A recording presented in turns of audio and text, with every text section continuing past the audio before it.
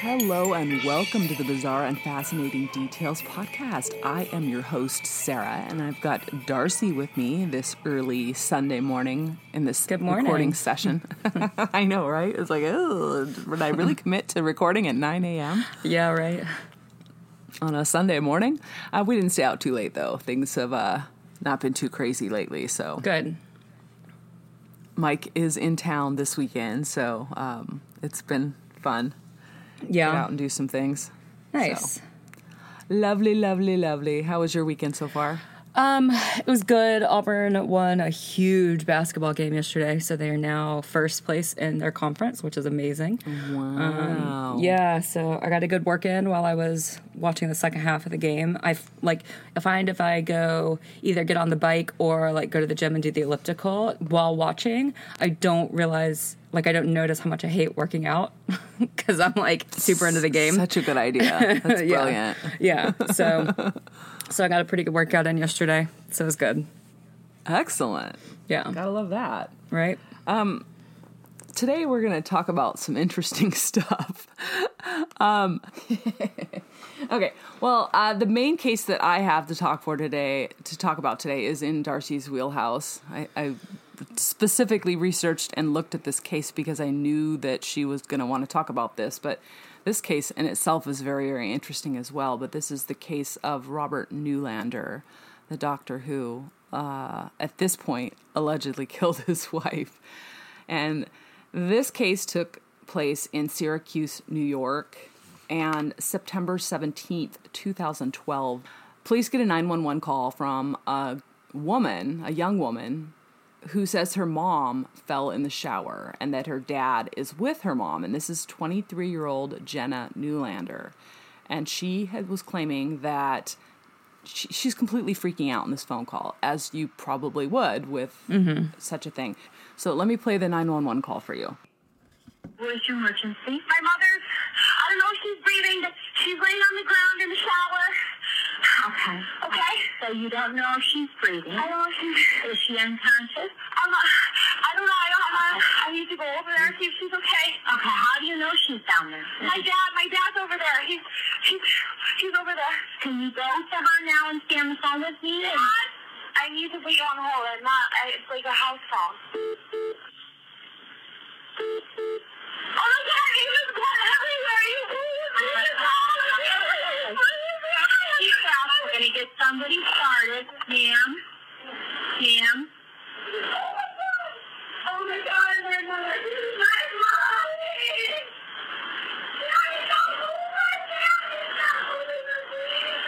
Anyway, so that was the 911 call, and I don't know if you could hear clearly or not, but the point where she's saying, don't move her. He's moving her. Don't move the body. And he is clearly moving the body. So let me jump right into this.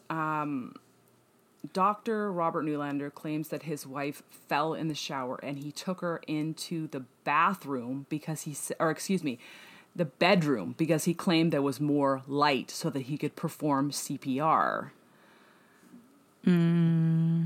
Leslie died shortly after the emergency medical folks showed up. This case, just listening to the 911 call, you can hear that this is pretty traumatic. Yeah. Prior to this incident happening, the couple was very active in the community with lots of charities they were involved in, and Dr. Newlander had delivered thousands of babies in Syracuse, New York. He was a well-known doctor. Now, initially, the medical examiner makes a ruling of accidental death due to slip and fall in the shower, and that's where this 911 call comes in. When the police show up to the scene, because they have to investigate something like this, there is blood on all the walls. Additionally, the blood is angled on the walls with splatter patterns that the doctor cannot explain. If there was a slip and fall, you would not have splatter patterns on walls, okay? Right. There is also impact splatter near the bed and up the walls near the bed, leading police to believe that there has been a violent encounter with this couple. This home is massive. Obviously, this guy was a well-known and well-respected doctor and made a significant amount of money. You can I'll post a picture in Instagram of the home. It's just, they were a very wealthy couple. They have 3 children, and the youngest of which is Jenna Newlander, the 23-year-old, and she lives at home with the parents. So you wouldn't think that somebody would attempt to, some sort of foul play with your 23-year-old daughter down the hall in the house. Well, but if it's a big enough house, she might not have heard anything, right. You know? It was a massive house, right. And the fact that they had different phones in rooms to communicate just shows you how large and massive this house was. But evidently, from what I understand of this case, Dr. Robert Newlander screamed out for help when he said he found his wife on the floor of the shower. This was how this whole thing initially started out. This was in the morning, but 61-year-old Leslie had a massive head wound, and paramedics came thinking they would find her near the shower, but when they got there, they found she was on the bedroom floor close to the bed, and there was blood in different areas pooled on the rug, splattered on the walls, and next to the bed. As I had mentioned earlier, There was a splatter pattern near the bed. And after finding her on the floor, he had carried her 60 feet, he said, to comfortably perform CPR. So, number one, he's a doctor. Mm-hmm. Would a doctor not get it that you really shouldn't move somebody who's injured like that? I mean, I went through lifeguard training when I was 20, and I learned it then. So, yeah, you would think somebody who went through medical school would know that you don't move somebody if they have a potential head injury. Right. And then secondly, to say that I had to move her to a better lit area, you're in the bathroom. Isn't that one of the best lit areas in the house? Also, if you're you're performing CPR, why do you need a well lit area? Right. It's CPR. I don't understand. I get moving her out of the shower to do it because, a shower you might not have the space to be able to lay her out to be able to do a movement in CPR. But to say, I'm going to move her into an entirely different room and carry her 60 feet away from where she fell, just doesn't make sense. It's not lining up already. And this is why the police were called in, because they were just all these weird little things, the blood splatter, the movement, and all the different things, and that's why the police were called in. But the medical examiner says that the injury matched hitting a head on a shower bench, which was the story that Robert Newlander said. So she slipped and fell and hit her head on a bench in the shower, was his story. Okay. So initially the medical examiner's like, yep, everything's good. But the cops and the paramedics that showed up said that they had never seen trauma like this from a shower fall before. Yeah. And Jenna's account, and telling her father not to move the body also led them to believe that something is not quite right. Right. Like your 23-year-old daughter is telling her doctor physician not to move the body. Why does the doctor? Don't move the body. Right. Her physician father not to move the body. And yeah. It just doesn't make sense. Right. And so they start to interview friends and family, and the friends say that these guys seemed like an absolutely perfect couple. Leslie was vivacious, energetic, she was so cool, and they were unpretentious, and they were so giving, and they had been part of the philanthropic community in New York for a long period of time. Robert was a highly regarded gynecologist and obstetrician in Syracuse, and very kind and supportive couple, very compassionate and knowledgeable, and their family unit was very tight-knit. They had Emily and Brian and Jenna Emily and Brian were Robert's from his first marriage, and then Ari and Jenna were from his marriage to Leslie. So they had 4 kids total, 2 stepchildren and 2 children between the 2 of them. All right. And they had been married for 28 years. Wow. Okay. So it's not a short marriage, not a short period of time that they'd been together, a very well-established relationship, obviously. And Leslie was a very athletic person. And despite the fact that she was 61, she was very young kind of in appearance and very energetic. So you can kind of imagine an elderly person having an incident where they slip in the shower and cause some damage. But like a young and athletic person, it's much less common to have that sort of a situation. But in any case, a few months after Leslie's death, a tip comes in. And this is about 3 months after the death. And it's an unusual call from Leslie's friends who are concerned that this was not an accident, and that despite the fact that they appeared outwardly to be in sort of an ideal marriage, that this was very troubled. And they pulled in a forensic doctor to look at the blood and to kind of determine what's going on, because some people that were very close to them knew that they were experiencing financial issues. And there was not necessarily any evidence about cheating or another woman, but sometimes when you have an extremely wealthy couple and there are sudden and serious financial issues, or even long-term issues that have gotten very, very serious, that can be a recipe for disaster in a marriage.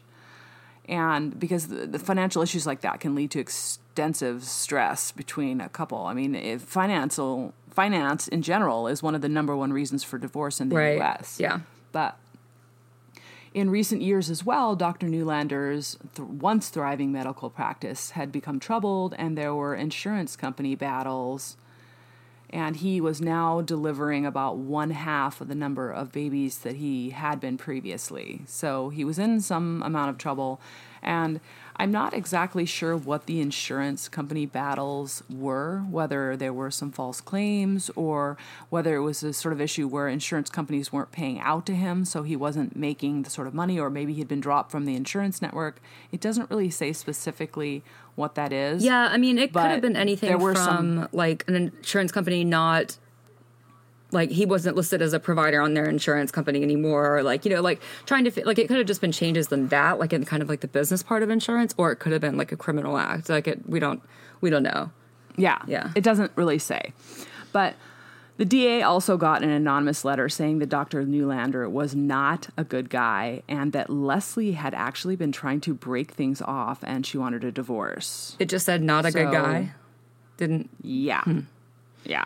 So then the forensic pathologist starts to look at the files, and the severity of this injury compared to the explanation of what happened does not match up. Yeah. So essentially, this was a penetrating wound toward the back of Leslie's head that was so severe that blood had pooled in her eyes.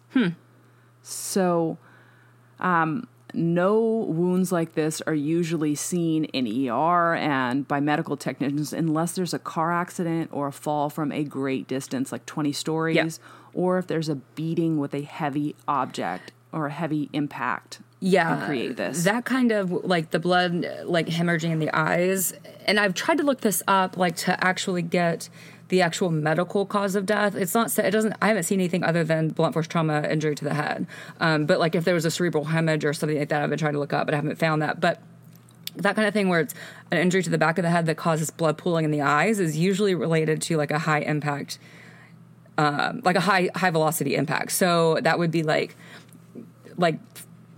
fall from a height, motor vehicle accident, like you said, or assault. It's like the fourth most common listed, reasons for that kind of a thing. But it's not something that happens from a fall. And when I say fall from a height, I mean like fall down the stairs or fall off the top of off a ladder or something, not like fall from where you're standing on the ground to the ground. Like that's we got to figure a slip and fall in the shower is what, 2 feet, a couple feet? When you slip and fall in the shower, so, right? Yeah, and I want to kind of go back to something that I kind of thought about when you were talking about balance issues, possibly she felt like if we're to believe that this is a slip and fall, which clearly I think it should be obvious that neither of us believe this is a slip and fall.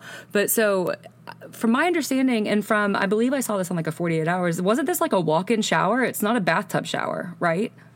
Yeah. So it was a pretty big, and I don't know if you've ever been into like a really wealthy house like that. Typically what you find is, and I'm going to take my shower at home for an example. Our shower is probably about 5 feet by 5 feet. Yeah. I mean, it's pretty large on the inside. You open like a glass door in the front and you step into the shower and you take like a couple steps before you get to the point where you're actually underneath the shower head. And then there is a bench off to the left-hand side of our shower in the corner that stands about 2 feet high off the ground, 2 to 3 feet high, and sticks out probably 1.5 feet, 2 feet, and the bench is maybe 3 or 4 feet wide. So you could, several people could probably sit down on this bench. You could probably fit 10 or 15 people comfortably into the shower. Right. It's a large space. Right. And it's not the sort of thing, like a bathtub shower is very, very easily you can slip in that. And I have slipped in the bathtub many times and had incidences where I've fallen. But you don't typically, in those sorts of scenarios with a shower, the large shower like that, have a sort of ability to slip and fall in the same way that you would if you're stepping into a bathtub sort of a situation, like you were saying. Right, yeah. Like, and so even if we are to assume 61 is still relatively young, but your balance does decrease, you know, as you age. So even if we are to assume Correct. she had balance issues, she's not stepping over anything like she would be the side of a bathtub. She's walking from one flat Correct. surface to another flat surface. There's no slope like there is with the bathtub. It's just not Correct. a conceivable scenario. And typically the other thing is if you're going to slip when you're in the shower, it's usually getting in or out. And it seems to Right. be his story that she was just in the shower and fell. Right. Which is also very uncommon. Very, very... Yeah. Excellent points. Excellent points. I'm so glad that you brought that Yeah. up, because those are things that I think most people with a normal, unscientific brain don't think of, like myself. Like, I didn't think of that either, but that is so true. Yeah. But I think what's also important is you can look at and you can research online in a very extensive manner what an injury looks like when you fall and hit something like the edge of a shower seat. And that would cause It's a like penetrating injury. It's not that wouldn't Right, be a but it's closed injury, you know? But it would be a linear Yes. type of an injury, is my understanding, Yeah. rather than something where if you hit somebody with an object, Yeah. like a crowbar, for example, or a bat, that's going to be a very different injury than if you impact your head on the side of a flat, square kind of a bench, right? Yes. And there's actually research that I have read in the past. I didn't pull anything for this one because I was delinquent. But there's research that in the past that even like the two things that you just used as an example, crowbars or a baseball bat, they cause very different patterns of injury when you're talking about a Right. skull fracture. So I'm assuming there was some sort of skull fracture. I haven't read that. But you would see a skull fracture that would be indicative of the shape of the object that she either fell onto or hit or was hit with. And Right. you would see kind of like a fracture spiral pattern. Either it would be like a radial pattern where it's like you have like the impact made from a circle, like a hammer or a baseball bat, and then it would spiral out kind of radially, or it would be like linear, like you're talking about, which would be the assumption if she fell on the edge of the bench, right?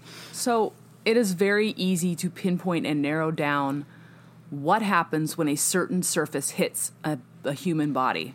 Okay, it's something that is very, very, very well known in scientific circles. What certain things look like when they impact the human body, and I'm very, very surprised that this doctor didn't understand that. So I mean, and that's assuming that he's guilty, but we can't assume that yet because he has not been found guilty yet. But in any case, the forensic pathologist does believe that this was a homicide, and this was a blunt force trauma head injury assault. And additionally, besides the fact that the injury to her head and her body looks very different from what it typically looks like when somebody falls in the shower, there's also the interplay of the blood splattering in the bedroom. Right. Well, even the blood pools of splatter blood in everywhere. the bathroom, like blood doesn't splatter from a penetrating head injury unless you were to hit like an artery, and Well, you got to get and that's the thing. You got to get under the skull to hit the artery. You know what I mean? They're not. We got to Yeah. dig into this a little Yeah. bit because there's some excuses that he's giving for that. So let's dig into this a little bit. So, about 6 months after Leslie's death, police go back to the death scene. 6 months Wow. before they do like the actual analysis. I think initially they believed that it was an accident and they checked it out, but there were people that were doubting it. Right. So initially the DA didn't move forward with any charges, but then when they had gone back to the death scene, the house was now unoccupied and had been sold. Really So he immediately sold the house, right? interesting. Okay. They found, despite the fact that they had sold this house, they still found blood all over the back of the headboard. So evidently the bed was still there. And blood splatter on the blinds and behind the bed. So evidently the way their bedroom was situated is they had this big, huge bed, and then they had a window behind the bed with blinds. And they found blood not only all over the back of the headboard, but blood splatter on the blinds behind the bed as well.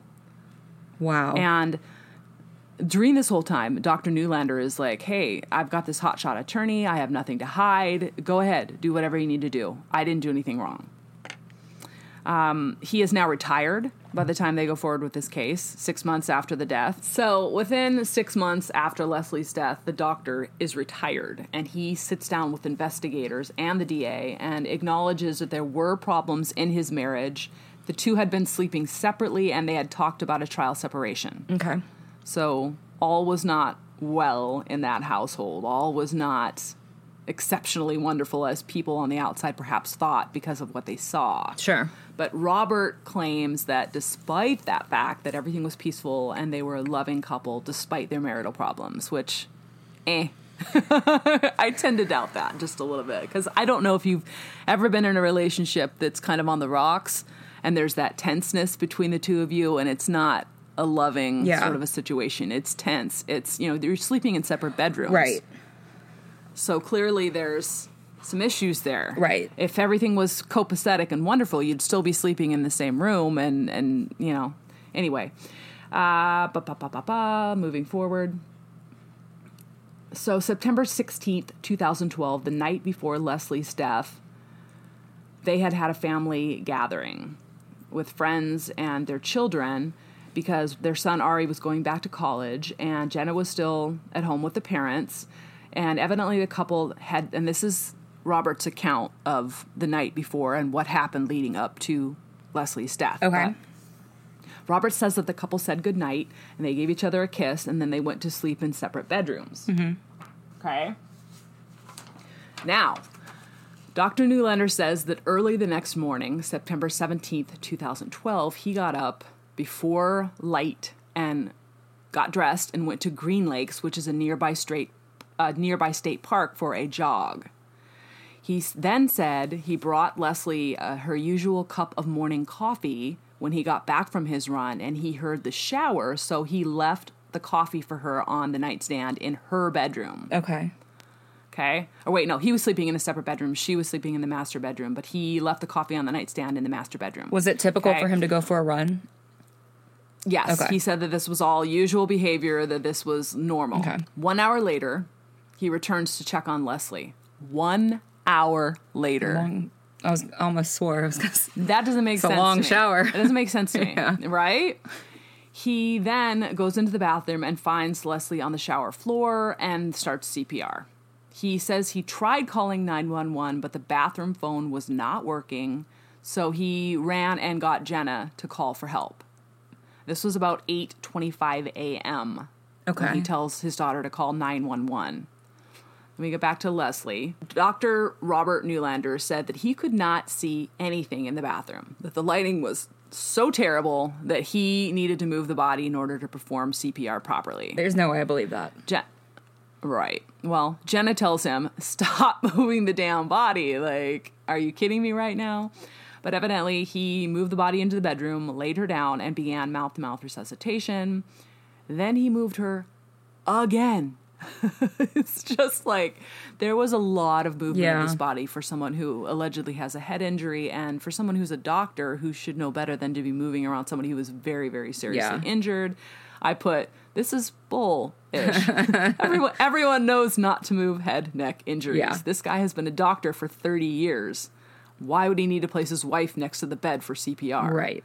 And there's a reason for that. Police believe that hours before the actual death, that the doctor had assaulted his wife in the bedroom, that he had chased her. They'd gotten into a fight and he'd chased her into the bathroom, and he made up the shower story. So he had assaulted her in the bedroom, hit her with something to the point where it knocked her out or created that significant amount of damage to the back of her head, and that's the blood splatter on the back of the blinds and the bed and everything like that, and chased her into the bathroom and was like, crap, now how am I going to explain the stuff in the bedroom? That's why he carried her into the bedroom.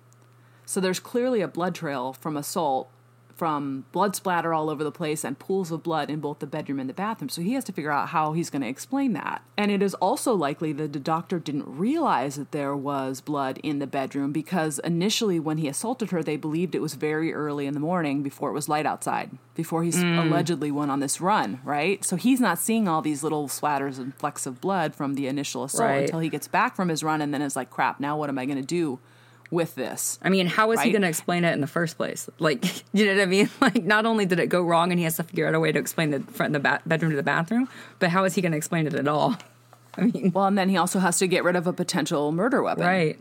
So go for a run, get rid of the murder weapon on the run. So you still come back, think he went and for then the figure run? out a way to dispose of the body. I do. Okay. I think that there's evidence that he did go for the run. Okay. I don't think there's any doubt that he went for that run. Okay. But I think he did it for a different reason Right. than he says. Okay. Okay, so the police believe that he assaulted her in the bedroom and chased her and made up the shower story and then called the daughter in. They believe that he called his daughter in for a witness Yeah. because that would cover his story. Yeah. And that he covered his wife into the bedroom, covering up the blood trail from the assault and also to explain the blood spatter in the bedroom. Because it was likely he didn't see that there was blood there in the dark early of the morning. Additionally, when the police came, the sheets were clean. And the housekeeper says that she had not put those sheets on the bed when she had been in to clean up previously. She was absolutely confident that someone had changed the sheets.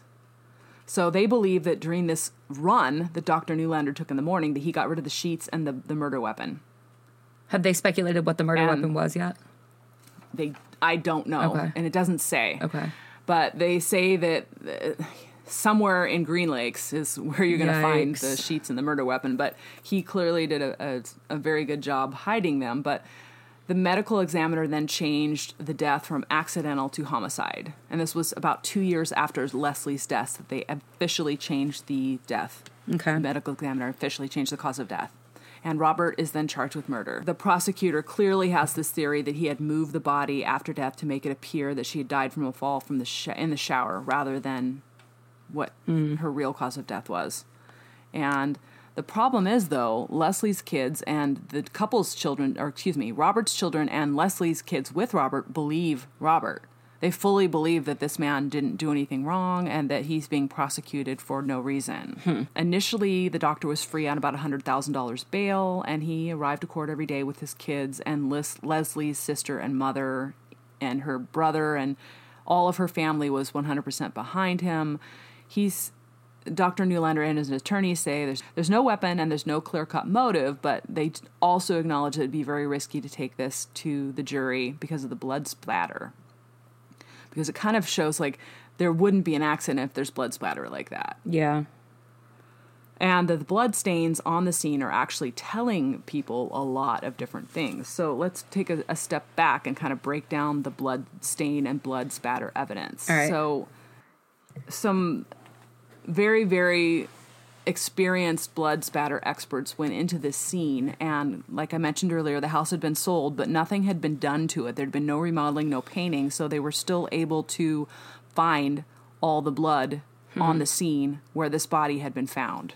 Okay, just to reiterate, there was splatter on the headboard, items on the nightstand, south of the bed, the blinds above the bed, splatter on the south wall, and 7 feet south of the bed. So the blood spatter had traveled up to 7 feet away from the actual bed itself. Okay. 7 feet from the bed. So in order to get blood that far from the area where the person was, like, you've got to have a pretty traumatic type of an injury. Am I right on that? You are, but I'm also wondering if that blood that was 7 feet away from the bed, I'm also wondering if that wasn't like drip blood from the murder weapon. Like up in the air, 7 feet up in the air. Oh. I thought you meant like on the floor. Okay. Yes, then that would be No. like a high velocity impact. Like somebody grabbing with a weapon and hitting somebody, and then the blood on the weapon flies up onto the, right? Yeah. There were 100 splatter stains on the wall around the bed. And experts believe that this is conclusive proof that Leslie had been attacked in the bedroom, because you wouldn't get blood spatters like that from doing CPR. No. Not with the head injury So to the back of her head. Right. So impact spatter, which is force applied to liquid blood. So an example of this would be like if you take some liquid and put it in your hand, and then you punch that blood, the force of your punch impacts the liquid and sends the blood flying into smaller drops around your hand. And this radiates out in multiple directions according to the shape of whatever object hits that little pool of blood and how hard you hit that pool of blood. Mm-hmm. So that's sort of a little brief kind of explanation of impact spatter. So do you want to talk about the validity of that now or later? we can talk about it after I get done with this part. All right. But the police actually recreated with different samples to try to get the same splatters that they found on the scene. Mm-hmm. And they wanted to try to see if they could recreate this and put blood 6 to 7 feet away from a potential body, Mm-hmm. right? So they see these pictures and they see where the blood is in this bedroom, and they're like, we want to see if we can recreate this, which is so cool. I love how they're able to do that now. With fake bodies and with people coming in and acting as they were the defendant or the person that actually did the damage. But the defense says that it is not possible to determine if this is an accident or homicide from the blood, that there's not enough close-up pictures this late in the game. Okay. Right. That's their excuse. Yeah. It's a pretty valid Other argument. evidence. Yeah. But other evidence collected months after, and after the emergency personnel came through, they say that that's corrupted the crime scene. Mm-hmm. That the EMTs created much of the blood splatter when they peeled off their gloves and cast them aside after they dealt with the body. No. That's what his excuse is. And that additionally, the doctor removed his shirt as he tried to save his wife because he got blood from her onto his shirt. They took his shirt off and threw it, and that created the blood splatter Also no. as well. But the shirt was never found. This shirt that he supposedly took off and peeled off and threw was never found by anyone. Why was his taking his shirt off more important than doing CPR on his wife? I'm not sure. He was like, my shirt was wet and bloody, and I had to take it off. I have to get this do off right CPR. now. Sure thing. So prosecutors say that EMTs would not have flung off their gloves, and the doctor wouldn't have created this amount of blood by just taking off his shirt. That's just crazy. Yeah. And this whole thing with the EMTs flinging off their gloves, That's laughable. I think it is, because in most training courses, the EMTs are trained not to do that for that exact reason. They don't want to corrupt a potential scene that needs to be investigated. Not only that, but if you've ever done anything in a medical setting where you are wearing gloves, there's a way to take off your gloves so that you take the glove off of one hand and then you hold that glove in your hand, your gloved hand, when you then remove the other hand so that it forms like a ball. So that way you are not touching the contaminated stuff that's on your gloved hands when you throw the gloves away. That's just No emergency personnel is going to want to fling blood all over the place and potentially get it into their face and they're on their body or onto somebody else's face. Right. So they're not going to fling their gloves like that. Exactly. It's ridiculous. But then they also say that Leslie had vertigo, and that her trainer and other people confirmed that she had vertigo, which is a balance issue, and that this particular condition ran in her family, and that it would not have been unusual for her to fall in the shower against the side of the bench if she had vertigo. All right, let me know when you want me to poke holes in that. I've had vertigo before, and it never caused me to fall in the shower. It made me dizzy and nauseous, but it never caused me to fall. So I'm kind of unclear as to how that would necessarily cause her to slip and fall in the shower. But in any case, and he's essentially throwing out 5, 6, 7 different excuses for potentially why and just seeing what this sticks. could have happened. Yeah. Right. Seeing whatever noodles stick to the wall. All right. The prosecution says that there were at least 2 blows consistent with a strike against a straight edge. A simple linear fracture with bleeding should have been what happened in this case. Yeah. Okay? That's not what happened. There were multiple instances of injury and damage to the back of Leslie's head, according to court documents. There was also a complex depressed fracture here. So this does not add up to a slip and fall. There were also abrasions and scrapes on her cheek, bruises on her nose, cheeks, and bruises and scrapes on her neck. There were no injuries to her legs, back, knees, or elbows. So typically, when somebody falls in the shower, you don't get scrapes, bruises, and abrasions on, a face if you've got an injury to the back of the head. Right. You also would get injuries maybe to elbows or whatever they fall on and strike when they hit the ground. Yeah, like knees, hips, butt. Yeah. Yeah, or elbows especially, because, what if that bench is there and you're kind of flailing to catch yourself, you'd hit something else, right? Yeah. But she had bruises, scrapes, and abrasions on her face and neck. Hard to get abrasions in the shower. It just does not add up. The time of death, one doctor claimed it was about 7:30 a.m., but the DA says that it could have happened as early as 4:15 a.m. Okay. So the doctor and the people that initially showed up said, oh yeah, 7:30 a.m. is about the time of death. But according to experts that looked at the body after that, she could have died as early as around 4 o'clock in the morning, which would support the story that they got into a fight very early in the morning, Right. or perhaps they were fighting all night long Right. after they got back from this gathering, and that he just lost his stuff around 4 o'clock in the morning and just hit her, lost his temper and hit her, and then this happened. Right. But again, that's all speculation. And if you're just responding to 2.5 the scene of what you think is a fall in the shower, there's not really much for you to look into further in terms of cause of Right. death if you're the responding coroner or medical examiner. Like, you just, okay, she fell in the shower. What time was she in the shower? 7:30. Okay, that seems like a reasonable time of death. Like, Yeah. there's just not much more reason to look There's- into it if you don't suspect anything initially. And especially because he called his daughter in, that made it look even more legitimized. Like, oh, this was an accident. This is just a terrible, awful accident. And that's one of the things that he did that was very intelligent, if he actually did commit this murder, was to call the daughter in, because it just makes the whole thing look like just this tragic and terrible accident. Yeah. But 2.5 years after Leslie died, 25-year-old Jenna defended her father. She was the only quote-unquote eyewitness, but I don't necessarily consider her an eyewitness because she didn't see her mother fall. Yeah, she didn't see the act. She would be like a witness after the fact, but she didn't actually see the act of the cause of death, whatever it be, fall or impact. Yeah. But she said that she saw and spoke with her mom around 2 a.m., and that she claims that despite what the housekeeper said, that the sheets that she saw on the bed were the same ones that she'd seen when she saw her mother around 2 a.m., that they hadn't been changed. Okay. Which I don't necessarily know that the daughter would have had enough focus to notice the sheets per se. Especially if they're like, if they look similar.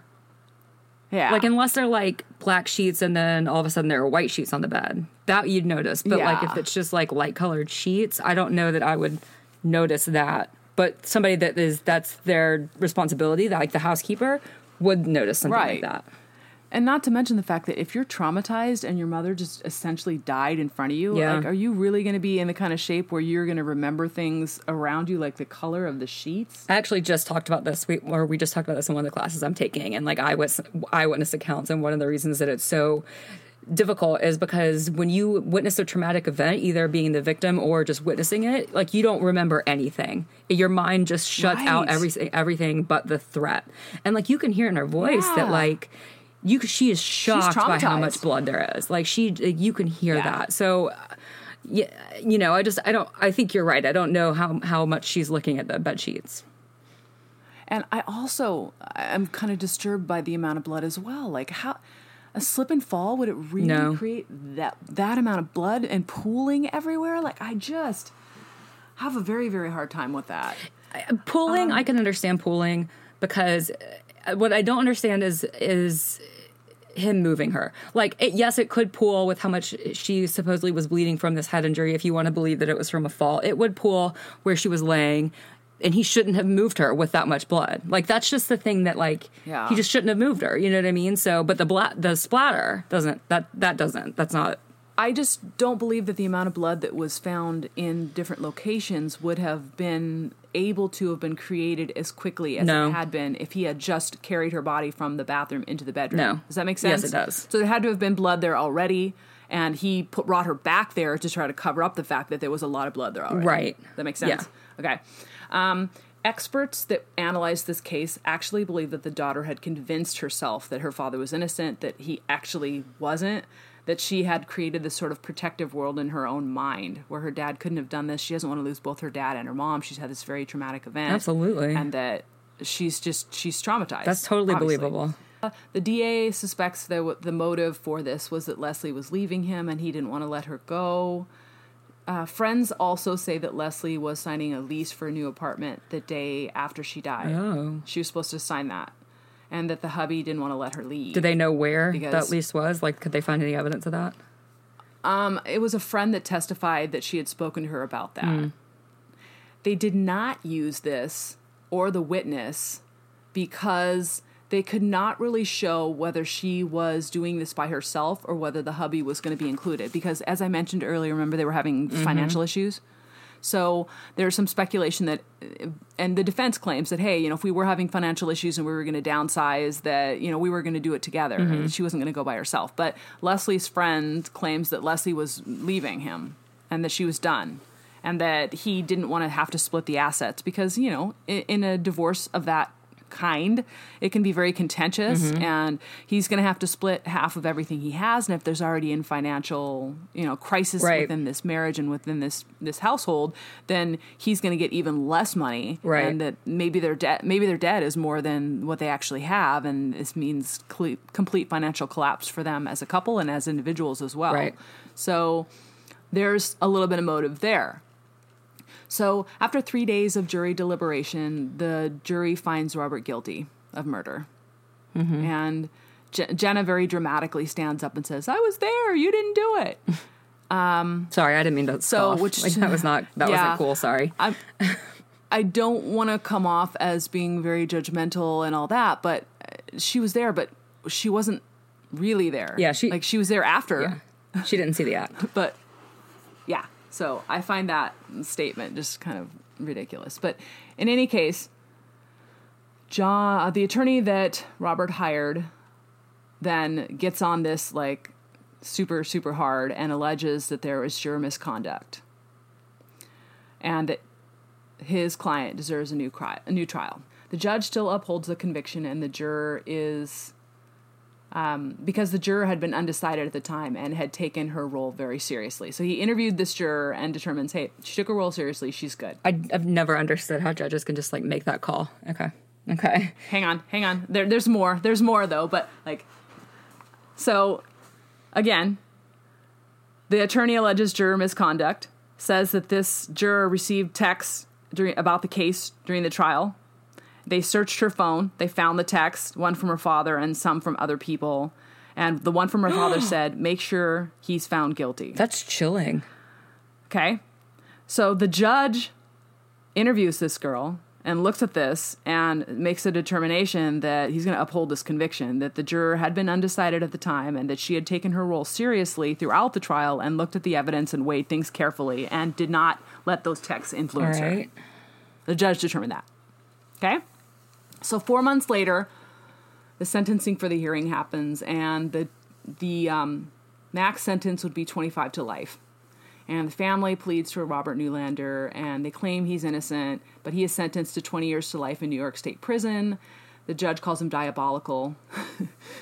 He calls him as diabolical as it gets, that he used his own daughter to cover up the murder, that this is pretty much, crazy. Anyway, he really laid into him and was like, you are an evil man and you used your daughter to cover up this and you were even more evil because of that. The Newlanders continue to stand by Robert, but October 2019, the New York Court of Appeals grants a new trial on the grounds of juror misconduct.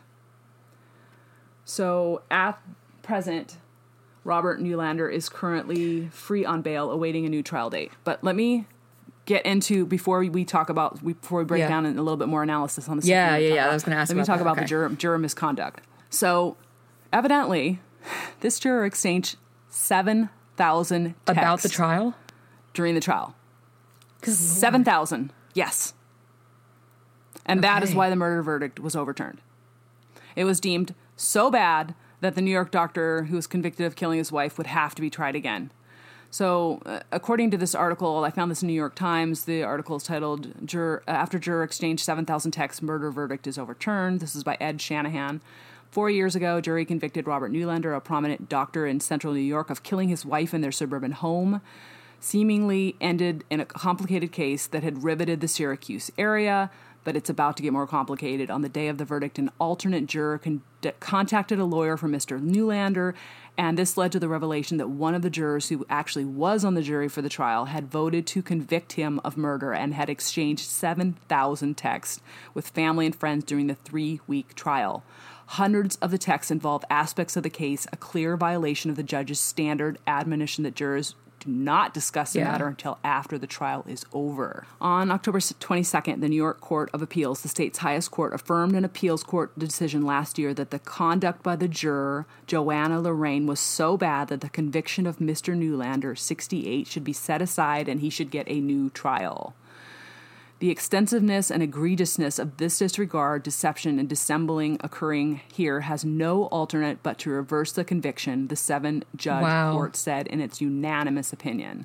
Alexandra Shapiro, Mr. Newlander's a lawyer for the appeal, welcomed the ruling. After spending 3 years in prison, her client was released on bail last year when the court ruled in his favor. He did surrender his medical license after being convicted, but we all know, as I mentioned earlier, he was already retired. Bob Newlander and his family greatly appreciate the Court of Appeals decision, which reaffirms that every defendant has the right to an impartial jury and a fair trial. His attorney could not be reached for... Miss Lorraine, the young juror, could not be reached for comment. The district attorney has said she will not face criminal charges.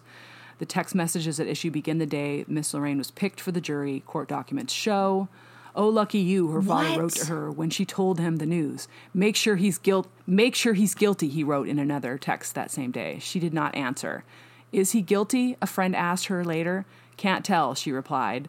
Miss Lorraine received texts during the trial from one friend who called Mr. Newlander scary, and from another expressing surprise that his adult daughter was at home at the time of her mother's death and who testified for her father why she was not a suspect. She's never, and I just want to make it clear, she was not ever named as a suspect. In another potential violation of the judge's instruction, Miss Lorraine, a 23-year-old cheerleading coach at the time of the trial, also visited the websites of news organizations that were closely covering the case, according to court documents. Questioned about this later, she lied, doctored some of her text messages, deleted others, and cleared her internet browsing history, court filings show. She acknowledged violating the judge's instructions, but didn't say why she had done so. She said that none of the texts had affected her deliberations, which was the reason why the judge initially upheld that conviction. But when asked for comment about the ruling by the Court of Appeals, Rick Truffalo, the first chief assistant district attorney, said, "We fully intend to retry him for the murder of his wife. A new trial is expected to start in the spring of the following year. The case actually began September 17, 2012, when emergency service workers and police officers arrived at the Newlander home in the town of DeWitt to find Leslie Newlander, 61, with a severe head injury. She was soon pronounced dead. Newlander told the police that his wife, who he and others said had a history of vertigo, had fallen in the shower and banged her head. He said her lifeless body was some 60 feet away in her blood-spattered bedroom when officers arrived because he had moved it there in a bid to keep her alive." Okay. This actual death stunned Syracuse, where the Newlanders, with Dr. Newlander, an obstetrician gynecologist, had delivered thousands of babies, and the couple was well known for their philanthropy and devotion to local charities. They were in the process of separating at the time of her death. The medical examiner initially ruled the death an accident, largely based on his account, but the amount of blood in the bedroom where she was found left the authorities with nagging suspicions that something wasn't quite right. 2 years later, he was charged with killing his wife and trying to cover it up. The prosecutors, obviously, as I mentioned earlier, in summation, that he had attacked his wife in their bed, continued the attack in the bedroom, and then the bathroom where the fatal blow was delivered, likely against the shower bench to make it look like her injuries were caused by a fall. So maybe she had crawled into, that's why they have that trail of blood. He had injured her already and she had crawled into the bathroom and he had whacked her head against the bench. Maybe the reason why there's no murder weapon, I don't know. In any case, that's what the prosecutor and police believe happened. And that after that, he shouted to his daughter to call 911 and carried the body back to the bedroom. He did not testify during his trial. The jury took about 18 hours to find him guilty of second-degree murder and evidence tampering. So that was the charges that were against him. He was sentenced to 20 years to life in prison. And then that's when the inquiry into the juror's behavior began. After the hearing, the judge ruled that she'd engaged in misconduct but had not been biased, and the verdict should stand, as I mentioned. The decision was set off the appeals process that resulted in the ruling last week, and one notable aspect of that ruling, the Court of Appeals found that Miss Lorraine had committed misconduct, deceit, and destruction of evidence, depriving Mr. Newlander of his right to a fair trial, but it, too, did not find that she had been biased in reaching the verdict. So it's interesting. They didn't say that she was biased in reaching the verdict. They just said she had misconduct, which could impact the fairness of the trial, so we're going to let him have another trial, which is interesting, very interesting. More texts from her included ones where she said, "I'll tell you about it soon." and I can't talk about it, she wrote in another. Yeah. So she's trying to be a little bit impartial, but the fact that she's researching stuff and looking on the internet shows that she really didn't, either she didn't take seriously her role as a juror or didn't understand Right. the So it sounds seriousness like of what she was doing. she was receiving texts about the case, and that when she either didn't respond, or when she did respond, she was vague or saying, I cannot talk about it. But then on her own, she did go and do some outside research. Okay.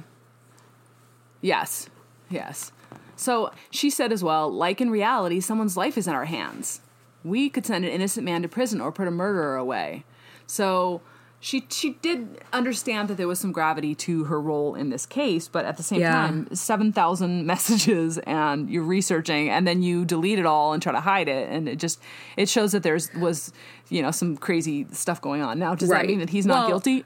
Not at all. It has no impact on that because they clearly ruled that it didn't have an impact on the decision that she made. But at the same time, they're going to retry this case. I mean, it's kind of like they'll find you him can't guilty unring that bell. So whether or not they rule that it didn't have bias, like she did know information that the other jurors did not know, right? And like your role in the jury is to only examine the evidence that is presented in trial. It's not to go out and do your own research and make your own opinion. So whether or not they found that influenced her decision, you can't unsee that information. You know what I mean? So, I certainly agree with that. Like that's just, it's crazy that I thought that in murder cases they sequestered the jury.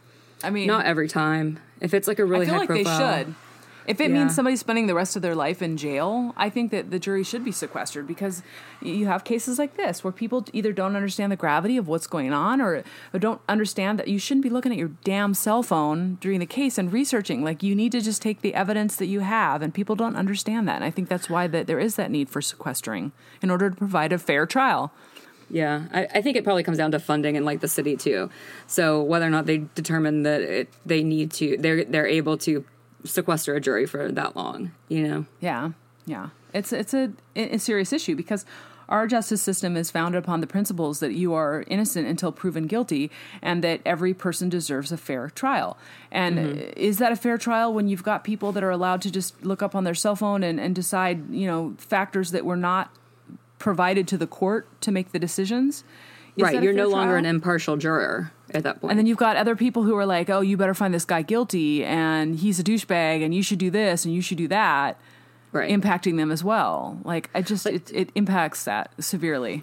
Right, and there's a reason that, like, the judge determines what evidence can and cannot be presented, because the idea is to provide you as the juror an objective argument of the case. It's not for you to go out and look and decide your own opinion based on what a reporter's writing. Right. I mean, so yeah, there's a lot going on with this case, and at the risk of sounding biased, I think he did it. I think he killed her. I think it's just way too much evidence that just really goes against a simple slip and fall in the shower in order for me to really believe that happened. Yeah, it'll be interesting in the retrial, which there's not a date for that, right? No, they don't have a date set. They said sometime spring, so I would imagine that in the spring of 2020 is when that's going to happen. It'll be interesting to see what evidence they present. I personally would like to see more research and expert testimony on blunt force trauma injuries and less on blood splatter evidence, because actually the year that they brought him to trial the first time, 2014, was the same year that the FBI released their statement and their report on the validity of some of these types of evidence, like that fiber evidence, hair evidence, blood splatter evidence. All of these are coming under questionable validity, and it's how actually scientific the methods are into studying that. And so I think it'll be interesting to see what they present this time around. Like, blood splatter evidence is just is shaky. I'm like 99 to 100% certain they're going to sequester the jury this time around. Yeah. Lesson learned. And then the second thing is they've had all this time to review the notes and the weaknesses and the strengths and prepare for this. So my guess is they're going to go with things they think are the strongest and get rid of the things they used the first time around that didn't come off so well. Yeah. And tighten up their case. Yeah. Well, so is the defense too, right? So it'll be it'll be very interesting. But the other thing about the vertigo thing that you mentioned that I want to kind of just discuss very briefly is people have episodes of vertigo, and that doesn't necessarily accompany a medical diagnosis. But if somebody has a history of vertigo, I need somebody other than a personal trainer to tell me. Right. And Yeah. I need actual documented evidence that somebody has a history of falling in the shower for me to just accept that.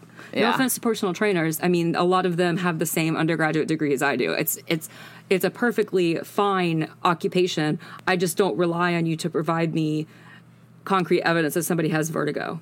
Like Yeah. that, I need somebody else to tell me that. That was humorous when I saw that. I was like, according to her personal trainer, she had a Right. history of vertigo. It's like, Right. what? I need Hang on. more, I need better documentation of a history of vertigo for me to accept that she fell and hit her head multiple times, which, you know, kind of also made me think about the Coronado Mansion case. She also had multiple head injuries, and the sheriff's department there said, oh, well, she clearly, when she, you know, threw herself over the railing with her hands and Right. feet bound, So crazy. she hit her head multiple times. No, she didn't. Yeah. So I think that they got into an argument and he chased her into the bathroom, and in his mind he was like, well, this is perfect. Or maybe he'd been thinking about it for a long time. But to Right. ram her head against the something in the shower. right, that is the murder weapon if it's the case that the bench in the shower. Yeah, but it was my understanding that the injury from her head didn't necessarily match up with the tile on the edge or the way it would look with a linear, you know what I mean? Well, if he hit her twice, which it sounds like there were 2 fractures, Okay. if he hit her Yeah. twice, it wouldn't have a very distinct, clear pattern like it would for Okay. a single blow. Okay. You know what I That makes mean? sense. That makes sense. Yeah. Very interesting case. I Yeah. look forward to seeing what comes out with it earlier. One thing that I struggle with in this case is there's really in many of these cases, you have the case where there's this other woman, and it's like, oh, okay, or there's this huge insurance payout, or like, you're like, oh, yeah, he did it. But this Right. case, there was no other woman kind of lingering in the side. So I was just like, why would he kill her? It Well, just, like, do you think it was like heat of the moment, heat of the passion, and he didn't mean to, and it just happened, and he got so enraged that he lost his mind for a short period of time? Like, It's so hard to tell. There's so little information about their relationship prior to this. You know, we had a couple. It says from every indication from friends and family, they had an exceptional relationship. They'd been together for 28 years. Everybody says they were this delightful couple. So Right, but then somebody else also weren't, wrote the DA because they were after on the the verge fact of being saying he was a separated. bad guy. Yeah. Yeah. So what do we really know? Like, that's what it appeared, but what do we really know? Like, there's just not a whole lot of information about their relationship prior to this, so it's hard to kind of come up with a motive. I mean, the only thing we really know is that they seem to have been undergoing some financial troubles. Yeah, and they were on the verge of separating because everybody knew that. Right. So that's all we have to go on, right? So, like, you know what? You didn't mention anything about life insurance payout. I'm not sure if he would have received it or if his kids would have gotten it or something like that. But you know, I don't know if that was involved or if he just didn't want to pay for their divorce. Like, I mean, there's too little information for me to make like a speculation about it. I don't know. Super interesting case, though. Yeah, it is. It really is. And this is the point where I think we're going to wrap the podcast up. Say so long, farewell, please rate, review, and subscribe. If you have any questions, comments, or suggestions, or you have some additional information about this case, like I would be happy to provide that to the listeners. If you know something that we haven't provided here, send us an email. We would love to hear about it. We're at the bfdpodcast@gmail.com. Social media, Darcy? We are at the BFD Podcast on both Twitter and Instagram, so you can follow us and interact with us there as well. We're going to post some pictures related to this case on there this week and the house, and just super interesting case for the week. And please join us again next week when we talk more about weird, wacky, and wild cases. Good night, podcast peeps. Stay safe, keep it real, and always live your best life. Bye. Bye, guys.